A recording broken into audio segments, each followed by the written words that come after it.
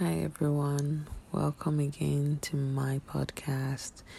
Thank you for subscribing. Thank you for reaching out personally.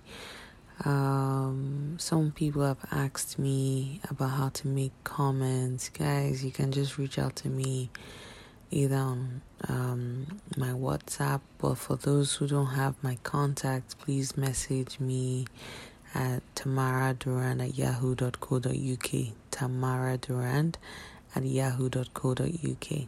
All right, great. We've been doing a series on identity, and it's been really eye-opening for me.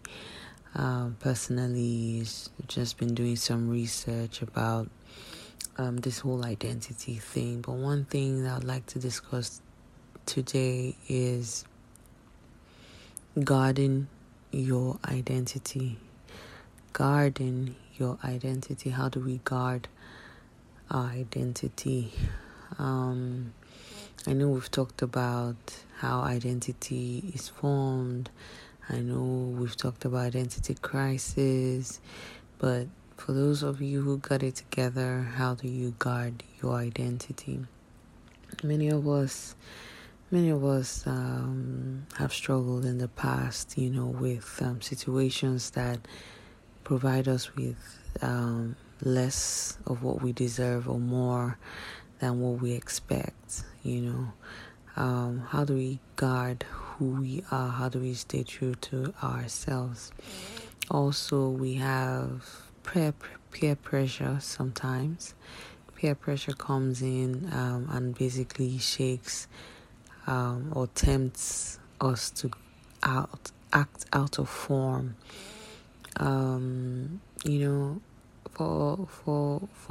From what I've been seeing or what I know that our identity really springs forth from what we believe in. So what do you really believe in, right? And you will most likely not do something that you don't believe in. I don't know if that makes sense.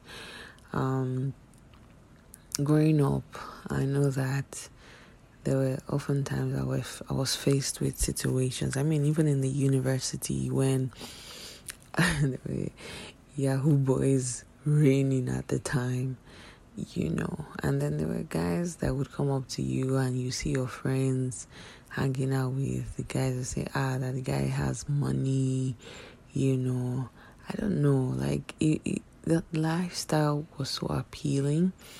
I mean, I had roommates that were dating Ron's guys, and they had so much. In fact, if you open my wardrobe and you open theirs, you'd see that the difference was really clear. Like all the colors, all the bursting outfits.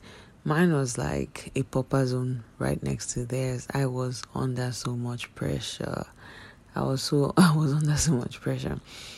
When the BlackBerry came out and my friends were buying, I eventually got one. But my point is, we're faced with many situations. And I remember clearly, I was a teenager. I think I was 18, 19 in uni. And I was faced with choices. Do I go with a runs guy and enjoy my life, a sugar daddy and have fun?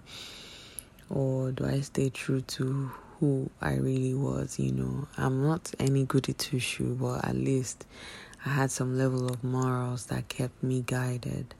And to be honest, I would say it was just strength from God, because staying true to myself in times like that, I mean, that's just an example.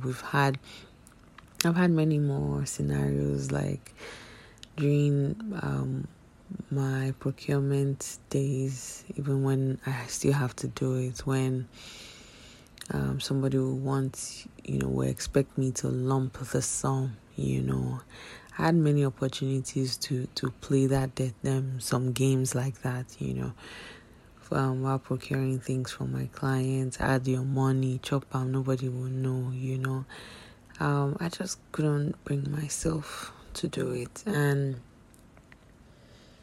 I think that's just my own example.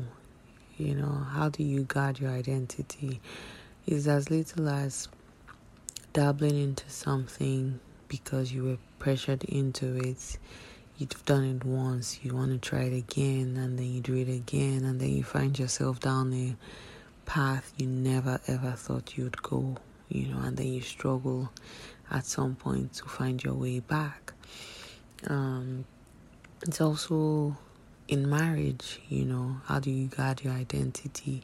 How do you ensure you don't lose yourself in your spouse? Sometimes the society, especially for here in Nigeria, the expectation is for you to be, when you say a wife must be submissive as a woman, you just feel like you submit your will, you submit your person, and then you allow your husband take all the decisions. That's not how it is. There are two people that make a marriage. It's not a marriage if it's one person calling all the shots, if it's one person making all the decisions, and you have to have an impact. You have to know what you're standing for. The marriage has to feel your sizzle. You understand what I mean? Like, guard your identity. 2020 is about to end, and I don't know why this is so important. Maybe some people need this in the new year, for new opportunities coming our way, for new experiences, for the newness of the world, where the world is going. We might need this. We might need to stand firm, guard your identity.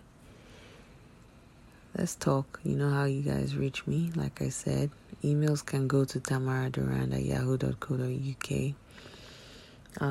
Thank you guys for listening, but it's just a snippet of my thoughts. Happy New Year in advance. Take care.